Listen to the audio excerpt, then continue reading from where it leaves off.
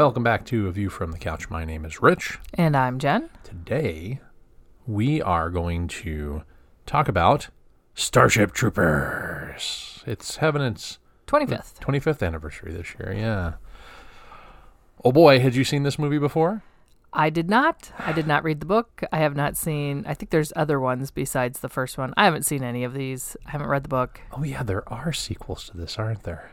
Apparently straight to DVD sequels, I think is what I've read. Yeah, that makes sense. This seems like the type of movie that would have direct-to-DVD sequels. Yeah, no, I've never seen any of the sequels either, and I don't think I ever made it all the way through the book. I think I started it and thought, oh boy, this is mildly depressing. That's interesting because the director himself didn't finish the book. He started it, didn't care for it, and so had the writer tell him what the book was about. That is awesome. That's fantastic. Paul Verhoeven did not finish the book. Interesting. Okay. So he and I are basically the same, is what you're saying. Kinda. We're basically the same person. In all ways. Every single possible way, except bank account wise, we are the same person. So I told you last week that I have a story. Oh, yeah, that's right. I have seen this movie before. I've seen it a few times. I really like Paul Verhoeven movies. I think that he has a keen eye for satire. But I had seen this movie before. This movie had actually flown under my radar. I was not all that interested in seeing it at first because it looked like this is probably the same thing as Fight Club for me, because when Fight Club first came out, I thought, I don't want to see a movie about a bunch of dude bros punching each other with no shirt on. I'm not interested in that. Obviously, it was about more than a bunch of dude bros punching each other with no shirts on. Much more, in fact. And in fact, that's turned into one of my favorite movies. But this movie, very similarly, I thought, I don't really care for a Star Wars / Star Trek ripoff that is going to probably not be very good.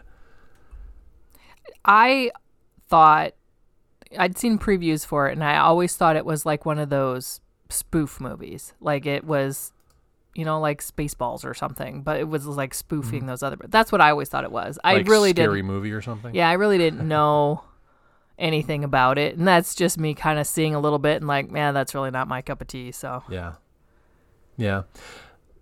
Well, I got talked into it. I had gone down to visit my brother in Chicago while he was at school. He was at college, and we decided one night that we were going to go to see this movie at Navy Pier. So we hopped on the train. This, of course, was after I had had a lot of booze. Far more booze than I should have had, but I was 22, so... It was the thing to do. Well, I don't know if it was the thing to do, but it was the thing that I did. So I had drank a lot of booze, and we were on the train, and I was doing fine, but there was a lady with a baby in a baby carriage, like one of those little strollers. And we were standing in the little alcove for the door to exit the L when you get off. You leave there's like a little thing where the seats kind of make like a little alcove. So we're standing in that alcove. There's not much room. I'm standing there. The baby's sitting there in her little stroller, and the mom is standing there, and they take off, and everything's great. But then when they hit the brakes, I lurched over, and I barely caught myself, but I almost slammed into this baby carriage, this stroller, and I almost murdered a baby when I was going to see this movie. So that's the story. I thought you were going to say you threw up in the carriage or something like that. I was like, oh God, I don't know if I want to know this. I've only ever thrown up one time from being drunk. So yeah, that was not it. That was not the time. Okay. Yeah. That was the time I nearly killed a baby because I wasn't ready for the train to stop, and I almost landed on the child. The mom had a absolutely mortified look on her face. Rightfully so. Rightfully so, yes. Yeah, absolutely. No judgment on the mom, just saying that, just trying to paint the picture there. So. Yeah, so that's my story. I saw it the first time and I thought, I don't know about this movie. I really don't know about this movie. It seems like at first blush, this movie can kind of seem a little too literal. But I think with subsequent viewings, I've softened on it a little bit. Okay. As with most Paul Verhoeven movies, I start off going, I don't know about this movie, and then end up feeling pretty good about them. RoboCop being the main one. The first time I saw RoboCop, I thought, well, this is dumb. But it grew on me so much when I was a teenager, and I ended up watching it all the time. So, anyway, do you want to tell everybody who wrote this movie, who's in this movie? All right, this movie was written by Edward Neumeier, and it's apparently very loosely based off of a book by Robert Heinlein. Apparently, it's got some similarities, but there's a lot of differences too, so I guess that's why I'm saying loosely based. Mm-hmm.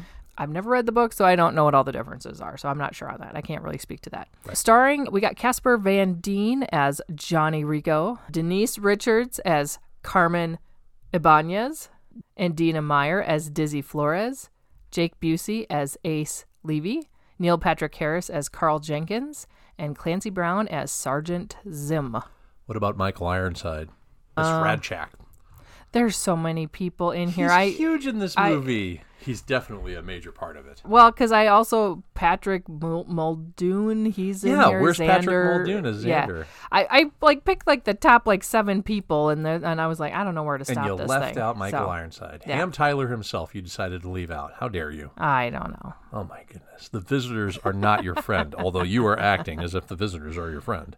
What do you say we just dig in here, start talking about this? So before we do that, just kind of talking about the cast. Now, there's some people I definitely recognize in here, but the main guy, that Casper Van Dien, has he been in anything else? He looked familiar, but I couldn't really place if he'd been in anything else. Or is this like his claim to fame? This is his one movie? You're going to love this, but he was on 90210. Oh, my God. As was Denise Richards, Dina Meyer, and Patrick Muldoon was on Melrose Place. These people are all teeny bopper, soap opera actors. Now, and of course, Neil Patrick Harris is Doogie Howser. So before we get too much further, about 10-15 minutes into this movie, I looked at you and said, what is this? Space 90210? It is Space 10. It is Space 90210. Now, let me tell you a little quote from the director. Yeah. Paul Verhoeven said he was aiming for 90210 in space. It worked. It worked. I came across that and I'm like, I just laughed because I thought, I knew it. That's what it looked like. Mission accomplished then. Mission accomplished. He did exactly what he expected with you and with me. I mean, with everybody, really. Now, I was not a watcher of 90210 or Melrose Place, but I had friends that were. And so, if I'd go over to their house, sometimes it was on, and I would catch bits and pieces. That was not my cup of tea. But I had seen enough of it that while I was watching this, I'm like, God, this feels like one of those types of shows. So. You don't even have to. It was part of the consciousness when we were kids. You know? We knew what 90210 was without having to see 90210. Yeah. I never watched it. It's definitely not my cup of tea. So, yeah. That's very funny. I know, right? Okay, so if we want to talk about this movie, we have to talk about the news inserts, the newsreels that they put in here throughout the movie. It starts with one, and it very much feels like propaganda, that kind of like Triumph of the Will, that sort of stuff. And it basically sums up the whole, you have to be a citizen to be able to vote, and you have to be able to, in order to be a citizen, you have to be in the military. You have to serve to become a citizen. Yeah, don't you have to serve 2 years or a minimum of 2 years or something Well, like it's that? a minimum. I don't know if you noticed, but when they were taking their oath, we'll get to that part. But when they're taking their oath, they say, "I vow to fulfill my 2 years Or longer or if needed. longer Yeah. as needed by the Federation." Now, we open with our main characters in high school, which is probably a big part of the whole 90210 feel. Mm-hmm. Johnny, Carmen, Carl, and Dizzy, to a degree, are all involved right off the bat. We see them in class with a veteran teacher, Radchek, played by Michael Ironside, who is grilling them on what it takes to be a citizen. What's the difference between a citizen and a civilian? And you notice how proud he is of his service. He's missing an arm. Later, we're going to see another veteran who's missing legs and a hand. We see another teacher who can't see. She's a veteran. She can't see.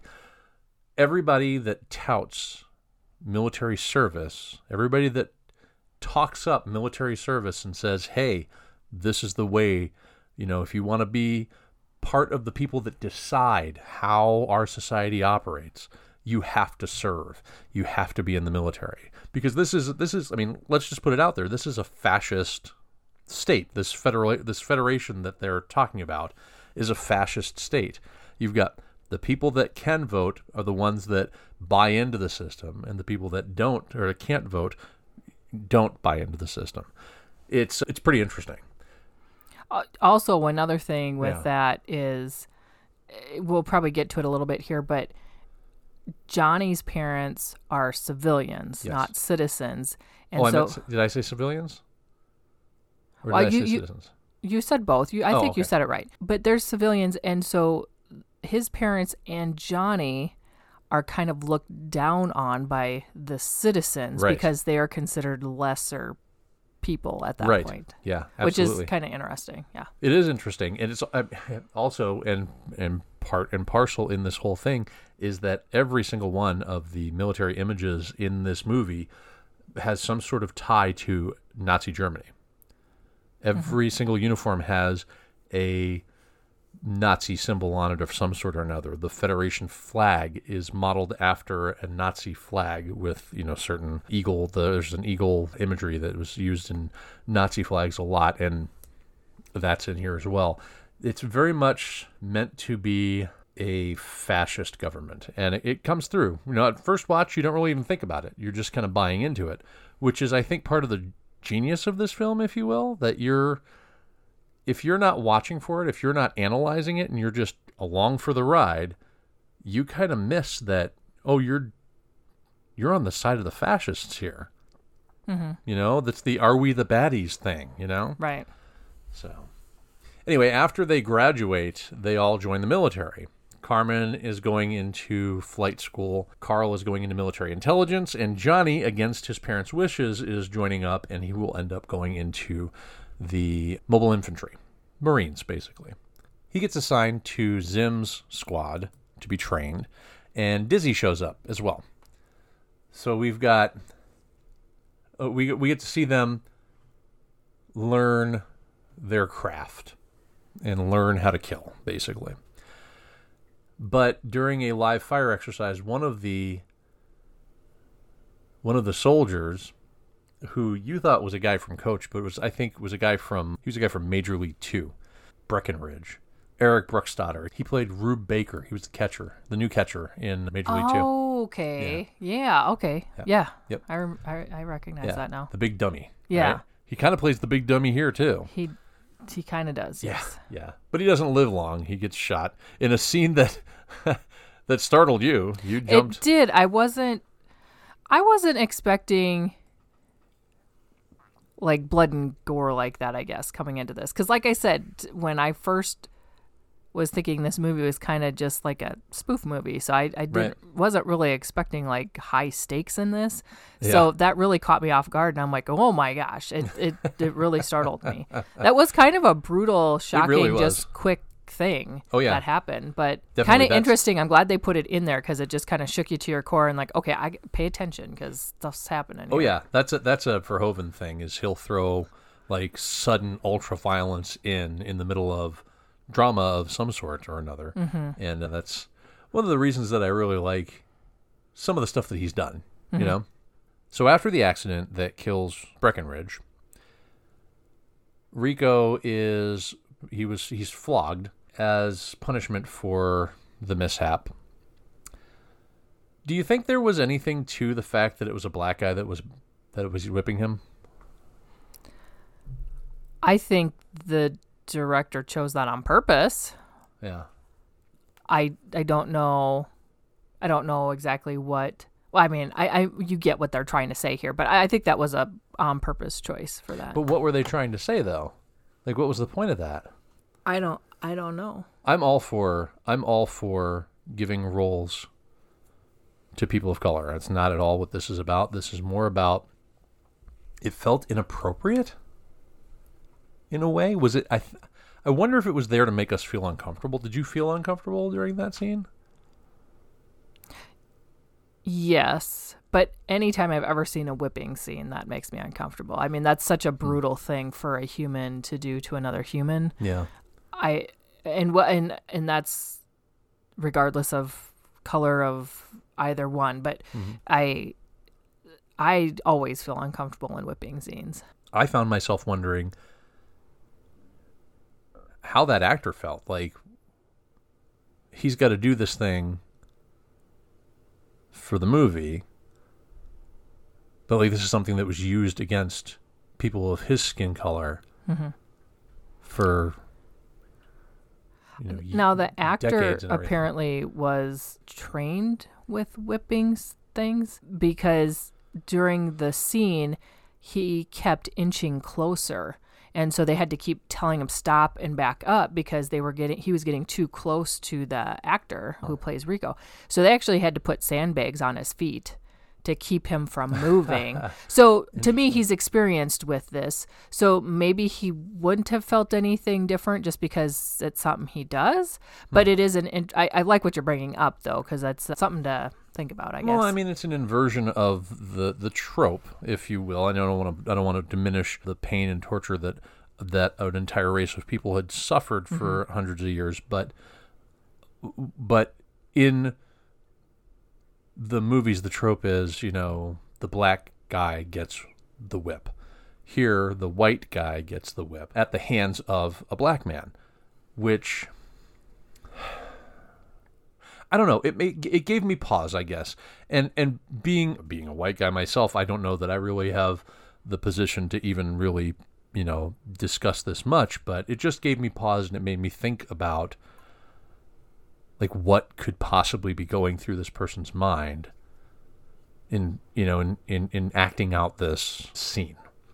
Sure. So I don't know. I wasn't going to bring it up, but I felt like it just felt important in the moment while we were talking about it. Anyway, Rico decides he's going to quit because he thinks he can't hack it. He says, I only joined for Carmen, and Carmen has left me, because you find out that she moves on. And as he's getting ready to walk down Washout Row, the news comes in that the Bugs, the bad guys, have bombed Buenos Aires, which is where Rico and everybody in the 90210 crowd is from. And everybody there is dead. Killed millions of people, including Rico's parents and everybody else's parents of all his friends. So he begs to be let back in, and he's allowed back in. The Federation decides that Buenos Aires is enough to go to war with the Arachnids, the bad guys, and they launch an invasion of the bug planet Klendathu, which is the home world of the Arachnids. They very much underestimate what the Arachnids are capable of and end up running with their tail between their legs with heavy casualties. This seems to be a theme running throughout the movie, that the military is incompetent. This military that they've put... Interestingly enough, this military that has decided that they're going to be the ones that are in charge, they have decided that they're the only ones that can vote, They're the ones that are going to decide how we proceed as a society. They are incapable of doing their job well in this movie. They get taken by surprise on a regular basis. They underestimate things. They get killed in droves because of, well, fuck-ups, honestly, right? Did you notice that story thread, I guess? Not until the very end when I was kind of thinking about it, but while we're watching it, I wasn't really paying attention to that. But isn't it also that the bugs didn't start attacking the humans until the humans tried to inhabit their planet? That's correct. And so you've got the humans probably trying to inhabit their planet, killing the bugs. So the bugs are just trying to, at that point, keep their home. Yeah. So, I mean, this is just, this feels like we've seen this story. Of course, the story has played out, but it was after this movie came out in real life with different countries. But I don't know. This is just, there's so much you can read into this movie with this stuff. Yeah. I mean, I've always taken the humans in this as colonizers, right? Because that's what they're doing. They're spreading, they even say, the one of the sky marshals, before he resigns after the Klendathu thing, he says something along the lines of, we need to make sure that the only group that spreads throughout this galaxy is a human group. Yeah. So they believe that only humans are suitable for inhabiting the galaxy, which is it's an interesting take. I think of things like westward expansion, our invasion of this country as, well, not ours. I mean, you and I didn't do anything, but you know what I mean? Like Columbus and the Pilgrims, when they came over and they inhabited, and they just kept shoving people back. That's what they're doing with these arachnids. And eventually the arachnids are like, that's enough. We're gonna strike back. And when they strike back, they're seen as the bad guy. Right. Of course, that's the point of the newsreels, right? To make the bad guys into the bugs. I mean, to further my point about the military being kind of incompetent and not listening to science, this is the other thing that I loved, is that they don't listen to the scientists. Because Neil Patrick Harris's character is called military scientist in one of the newsreels, and he shows them exactly how to defeat the bugs. He's like, don't shoot them in the legs, shoot them right here. And he does it with a short burst, takes the bug down. But meanwhile, when they're on Klendathu and during the other rescue mission, these guys can't shoot where they're told to shoot. They're shooting everywhere but. Yeah, that's an interesting point, because when we're watching these battles, I'm thinking, haven't they figured out how to take these, where's their weak point? I mean, haven't they figured this out and shown everybody this? Because you would think to try and preserve, I mean, you're out in space. You're not going to have unlimited, bullets and stuff, right? Yeah. So you would think you'd want to conserve some of that stuff, but no, they are just, spraying everything, It's kind of crazy. And then it makes Rico look really smart, how he defeats that acid butt bug, Acid butt bug. I don't know what the hell that thing was, but he had acid coming out of his butt. So plasma. Well, it looked like acid. Well, no, acid came out the front and plasma came out the back. Right. That's right. Yeah, the plasma farts. The butt's in the back, honey, not the front. Yeah. So anyways, the plasma fart bug, how he took that down made him look really smart, because nobody else seemed to have figured out how to do this. Right. Yeah. It's interesting to me that they don't listen to scientists, and that's always how. But that's real life. That happens. Yeah, that's how life. this stuff gets started, right? Yeah. Nobody believes the scientists, and then all of a sudden, climate change, whatever. Anyway, so where did we leave off there? We left off with, the Klendathu, right? So there's this big. It's just a mess. Rico gets wounded, but he gets mistakenly put on the killed in action list, and Carmen sees that and kind of is like sad about that or whatever. All right, now just real quick, I want to talk about the love stories in this, or God, the I don't want to talk about the love stories. No, but it's part of the movie. Meh, I mean, they try shoving this in here. Yeah. Does it need to be in here? No, I think it's just extra crap. It's the 90210 part. Right, that's the 90210 part that's supposed to go through the whole thing. I don't give a shit about Rico and Carmen. I don't care. That's just dumb. Yeah. And then, they find the new people, and then they're falling in love with the new people, and then the new people die by the end of it. Anyways, I don't know. This whole part, I don't think it needed to be in there, or if you wanted it in there, make it a more interesting story. I did not find that stuff interesting. Nah, I'm not interested in that either, but it's part of the movie. It is. So I just wanted to real quick just say, I think that part could have just been taken out and I'd been fine. Yeah, I agree. So Rico goes into a Bacta tank, or whatever they're calling it in this universe. In Star Wars, it's a Bacta tank. That's where he gets to, heal up. And that's where we kind of get an idea that his new people, which is Dizzy, really has feelings for him.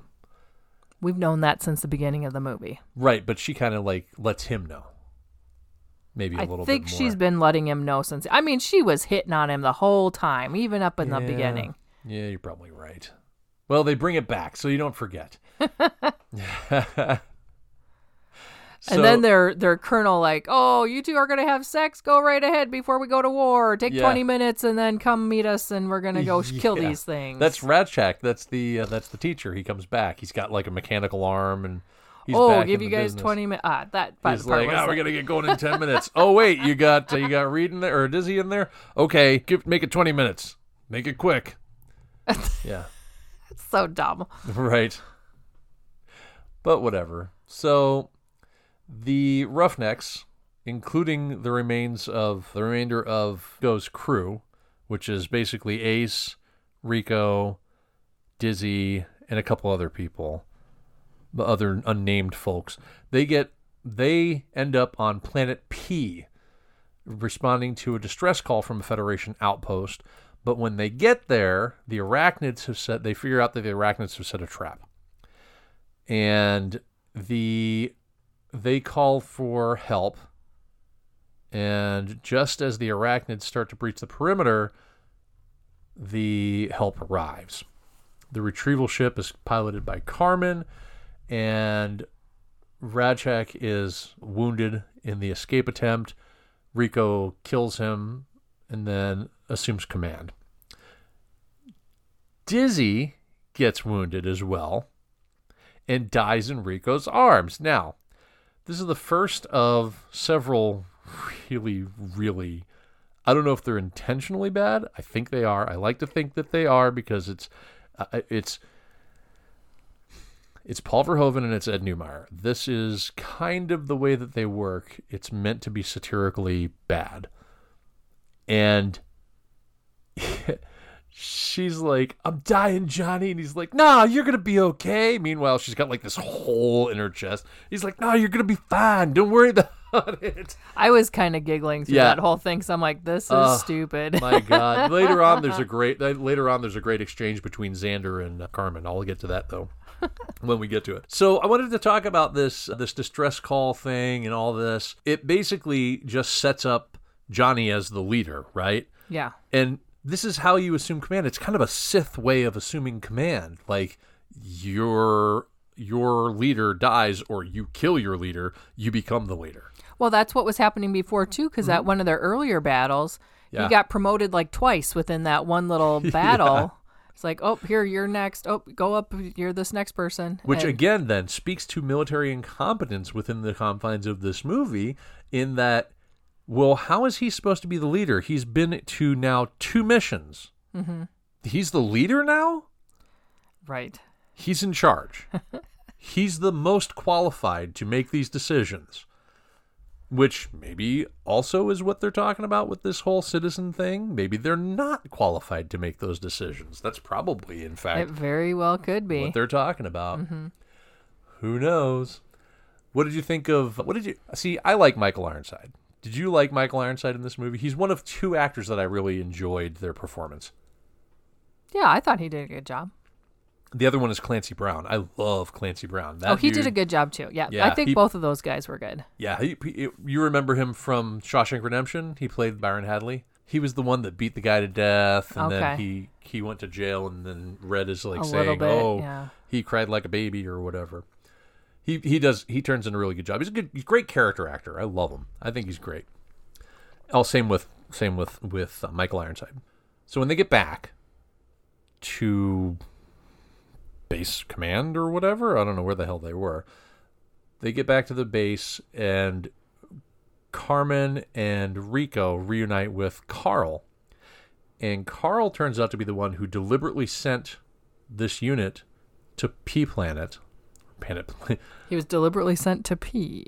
Because... That's still funny. You know, I didn't think about it until now, but that really is kind of funny.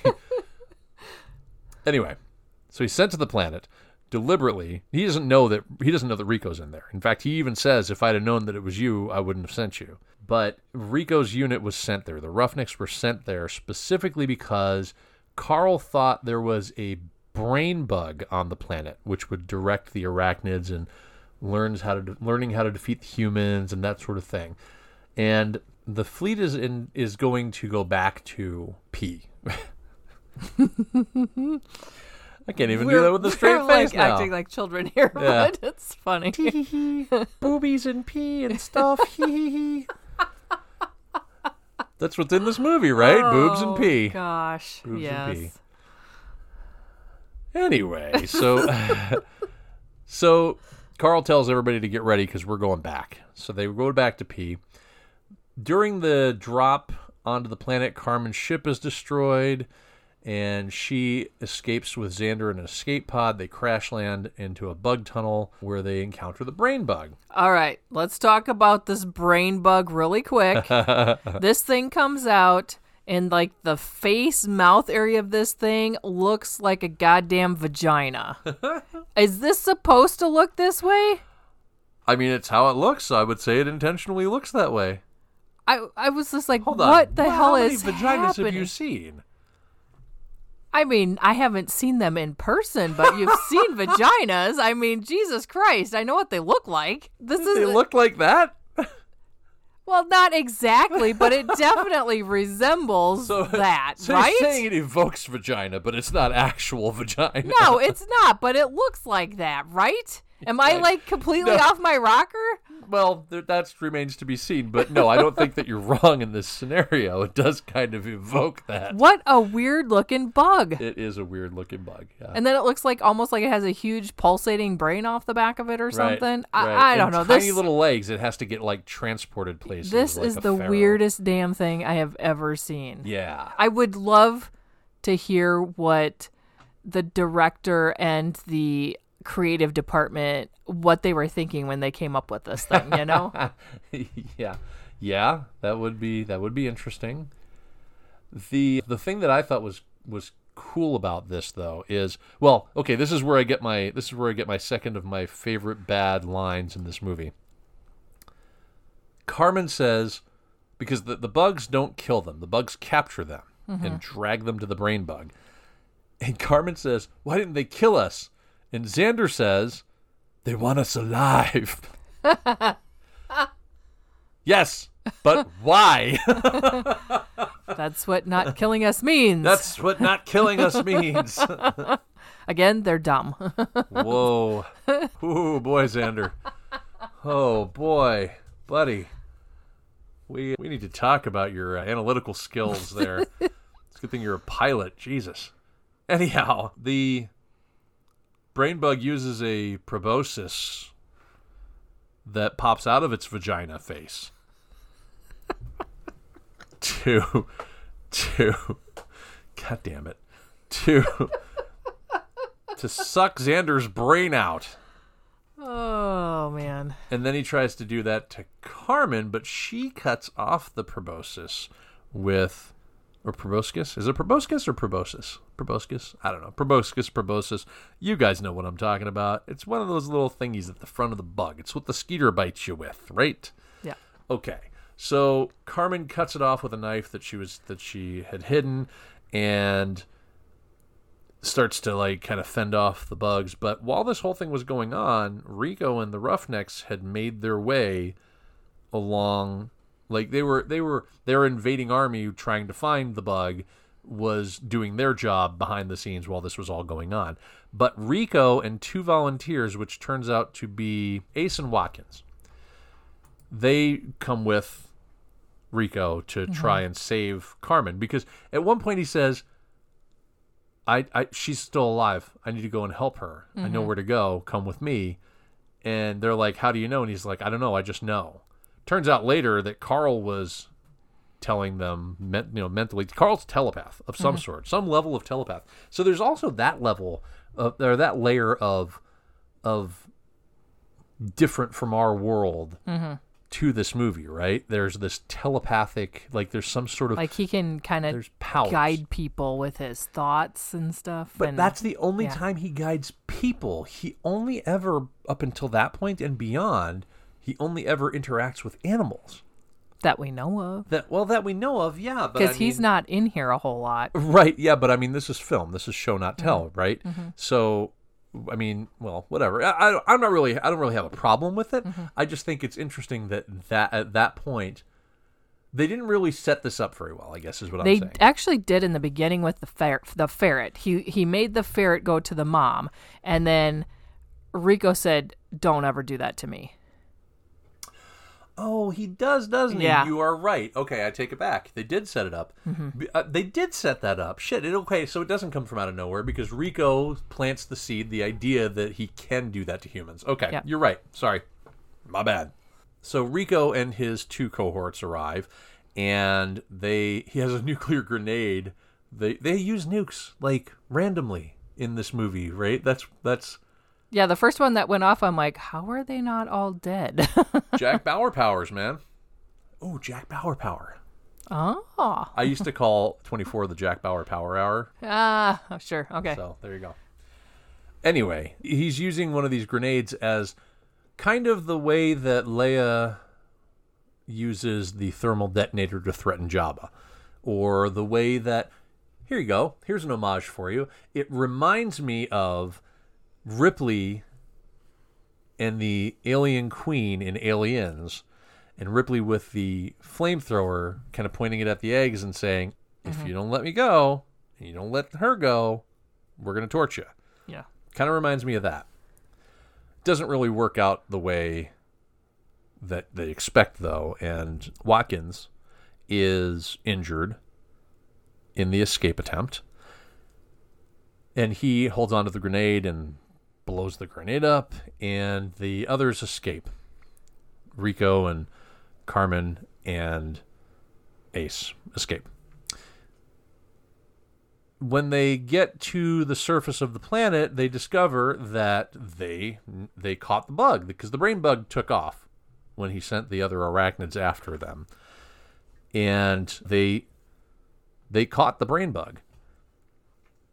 It was actually Zim who caught the brain bug, which I thought was kind of cool. That was a neat little turn of events. Because when Zim wants to go and fight after the Buenos Aires thing, the CO tells him, no, the only way you're going to do that is if you bust yourself down to private.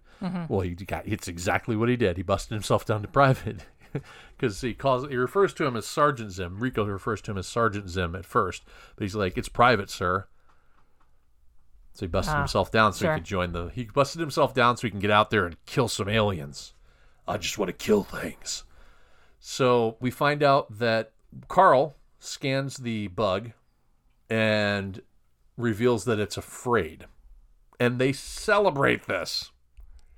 Yes, that was very weird. They caused this with their westward expansion thing. The bug struck back. They went out, got slaughtered, went back out, caught one of their big guns, and now they're terrified. The aliens are terrified of what these humans that have been swarming their planet are going to do, and they're happy about it. Oh my God. And of course, we have to end on a propaganda clip. Right. Saying that, You must enlist. Yeah, Look gotta how cool enlist. this Gotta is. keep fighting. They're gonna keep fighting, and they'll win. Which I think is kind of chilling to think about, right? Right. Yeah. Yeah. So Yeah. apparently, one of the interesting things between book and movie, I guess, and I think there's some confusion and some misunderstanding on what people mean and everything, but apparently the guy that wrote the book, Robert Heinlein, Yeah. apparently he's a left-wing man, and he No. wrote the novel as a satire of military regime. Oh, but no, by this point, he had gone full conservative. But okay, so but the filmmakers Paul Verhoeven and Edward Neumeier, they described him in interviews as a right-wing militarist. And so I found that interesting when I was doing research, but because you've got people, saying the author of the book was one way and others saying the other, and it's depending on how you feel about this, you really could think of him as either way. Not reading the book, I can't really say. And you, it sounds like you know a little bit more about this author. I do. Heinlein was a very liberal author early on. Okay. In fact, he worked on the campaign for Upton Sinclair, he tried to get elected governor of California. But he was anti-communist. He became an activist. He tried to get a California state assembly seat at one point. But in the 1940s and 50s, he started to kind of turn a little more conservative, I think. He started to believe that a strong world government was the only way to avoid a mutually assured destruction, nuclear annihilation, basically. He stopped considering himself a Democrat in 1954. This book came out in 59, so he was staunchly conservative by that point. So yeah, I mean, at one point he was a liberal, and he ended up being a little more conservative, a lot more conservative by the end of it all. He died, I think, in the 80s, I want to say, 88, something like that. But yeah, yep. So that's about as much as I know about like his personal politics, really. And I mean, I'm not saying that he's out there saying, oh, Nazism or whatever, but I think there are people who will look at who will look at this piece of work in particular and say, oh no, he was obviously saying it was bad, but the novel is not. It's not a satire. This movie is a satire of the novel, of a militaristic view of the world. The book is not a satire. The book is very serious about and see, there's people that are defending the book, saying that it's supposed to be satire. And again, I've never read it. I can't speak to that myself. I'm just saying what people are trying to say, hey, it's not that bad. It's just a satire thing. But, I just find this fascinating because, like I said, just depending on what your beliefs are, you're going to maybe fall on different sides of how you feel about this. Yeah. The simple fact that the fascist government seems to have created a utopia lends itself to the belief that he is conservative by this point. I mean, you can definitely see in the book how it promotes militarism. You can see how it glorifies war. Yeah. I mean, I can't see it as anything other than fascist fantasy. And that, I think, is part of the reason that this movie, to me, is so much better than it could have been. It's not a great movie by any stretch of the imagination, but when you look at it as, oh, it's a send-up of its source material, I don't know too many things that do that. I can think of like maybe a handful. Casino Royale, the 1967 adaptation of Casino Royale, is a send-up of a Bond novel. This is a send-up of the novel Starship Troopers. Did you have anything else you wanted to talk about? I feel like I've talked that out now, and I don't really have an ending to that. I'm really shitty at transitional dialogue, so there we go. Yeah, I don't have anything else to add to that. I have one thing left that I want to say. Okay. Jake Busey. We can only hope that Jake Busey becomes as much of a madman as his dad. I just think Gary Busey is fantastic. I've always loved Gary Busey. Gary Busey is very 80s for me, you know? And Jake Busey, we can only hope that in his later years will be as much of a madman as his dad ever was. So, Okay. anyway, that was it. That was all. Oh, did you notice, real quick, did you notice that they use CDs for like when they get like their mail, it comes in the form of a CD. Yeah. And I was like, oh, that's cute. Ah, They thought CDs were all the rage back then. Like video CDs. they were going to be so here cool. forever. I know. Video CDs. Aw. That's how we send our now I've got a brick that I put in my pocket. I can call anybody I want at any time I want. Anyway, all right. Well, if you don't have anything else, do you have any other trivia tidbits that you didn't hit I do on? have one thing I want to talk about. What do you got? I found some alternate casting this time. Oh Lord, lay it on me. It's What do you been a got? while since I found some alternate casting. Excellent. For Johnny Rico, we have Mark Wahlberg. Oh Jesus. And this is 1997 Mark Wahlberg. Boogie Nights era Mark Wahlberg. I mean, I could see it. You know, I could see it. I understand why they would be considering Mark Wahlberg for this role. He was kind of an it thing back then. Sure. So, sure. I think the hard part would be his accent. They're supposed to be from Buenos Aires. And already they changed the Rico character. It was supposed to be, in the book, it's Juan Yeah. Rico. And he's supposed to be from a Filipino family. Right. And then they changed it to Johnny Rico. And they're all, white families living down here. Yeah. Which, is this a future? Who knows what's happening? But I just thought, okay, this is kind of weird. But anyways, where I'm going with that is Mark Wahlberg's not really good at hiding his accent. And What? No. I think that would be weird having that accent from that area of the world. I don't know. I don't know about that. I agree. That's interesting that you point out that everybody in Buenos Aires is a white person. That's the colonization thing. That's that theme of colonization. White people have conquered even the Latin countries in South America and stuff like that. And now they're out to conquer the entire world. Yeah. Do we ever see... Well, we do see people of color in charge because the second Sky Marshal is a black woman. So, yeah. Anyway, sorry. What are your other... All right, another one is Matt Damon. For Johnny Rigo? Yep. That would have been really weird. Although at that point, that was Good Will Hunting era Matt Damon, like unknown Matt Damon. Yeah. Maybe. I think it might have worked. It might have worked. James Marsden. James Marsden would have worked. James Marsden is... Casper Van Dien is like Walmart James Marsden anyway. And James Marsden is like Walmart James Dean. So there we go. So hold on. Does that make Casper Van Dien like the dollar store James Dean? Maybe. Holy shit. Maybe. What's the next step? I mean, that's like Inception for like Walmart Goodwill, celebrity. maybe? Goodwill. Lord, okay. Keanu Reeves. No, come on. I think he Why? wouldn't have worked because... He was already a known quantity. Yeah, I think he's too much. big of an actor for that. He was too big of an actor. Yeah, you don't want that. Josh Brolin. James Brolin's kid at that point, pretty young, could have worked. Yeah, I think that would have been okay.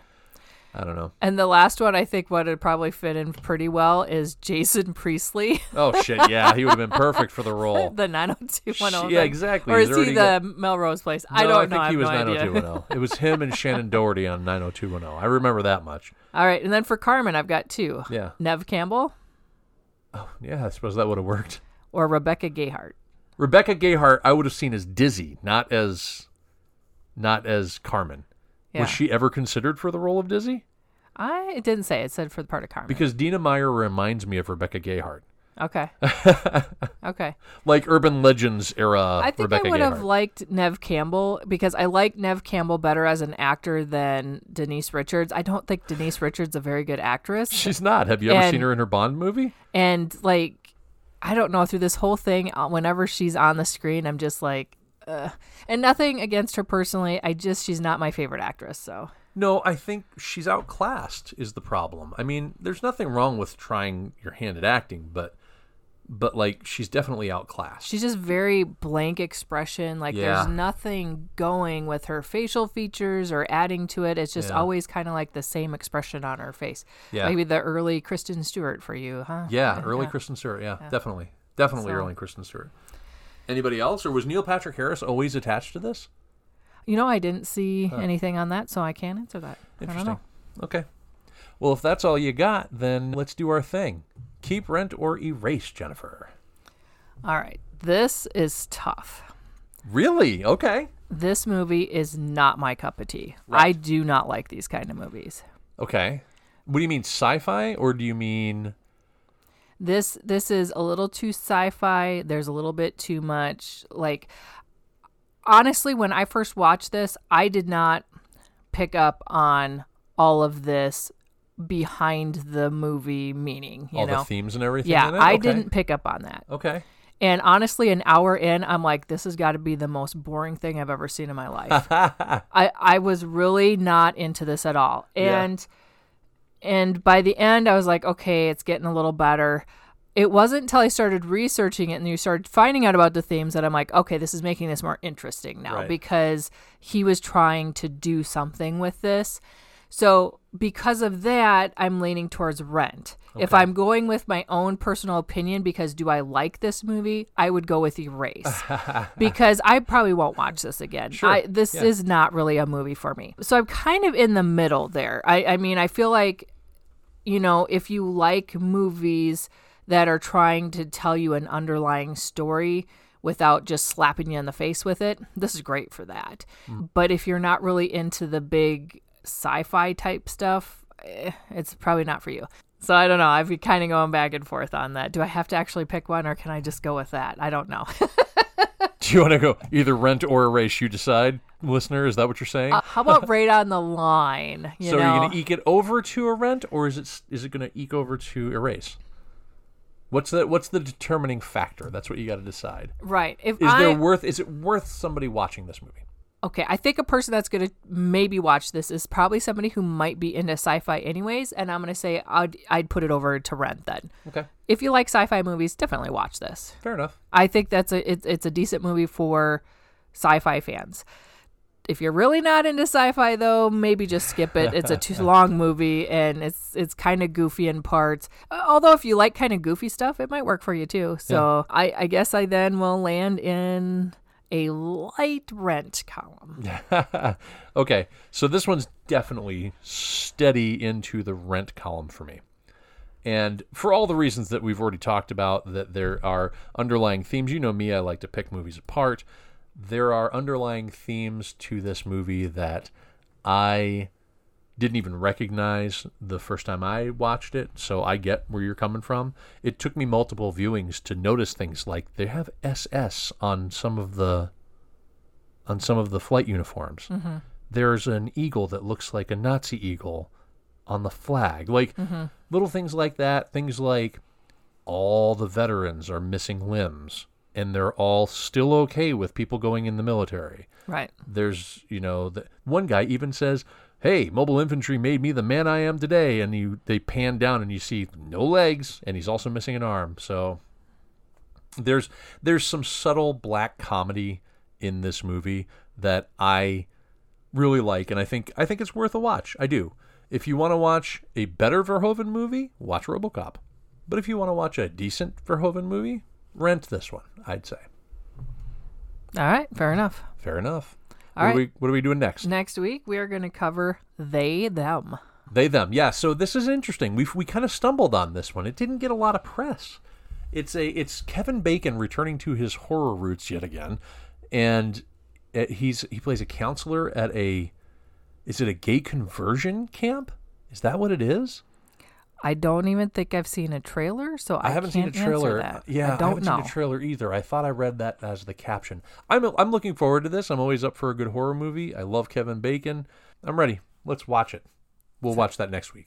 We will. Right here on the couch. We'll see you guys. Well, you'll hear us later. We won't see you. Thank you for listening to A View from the Couch. We value your feedback. Please consider leaving us a review on Podbean, iTunes, or your preferred podcast listening app. You can reach us on Facebook by searching at A View from the Couch, on Twitter at view_couch, or by emailing us at aviewfromthecouch@yahoo.com. Thanks again for listening. Bye. See ya.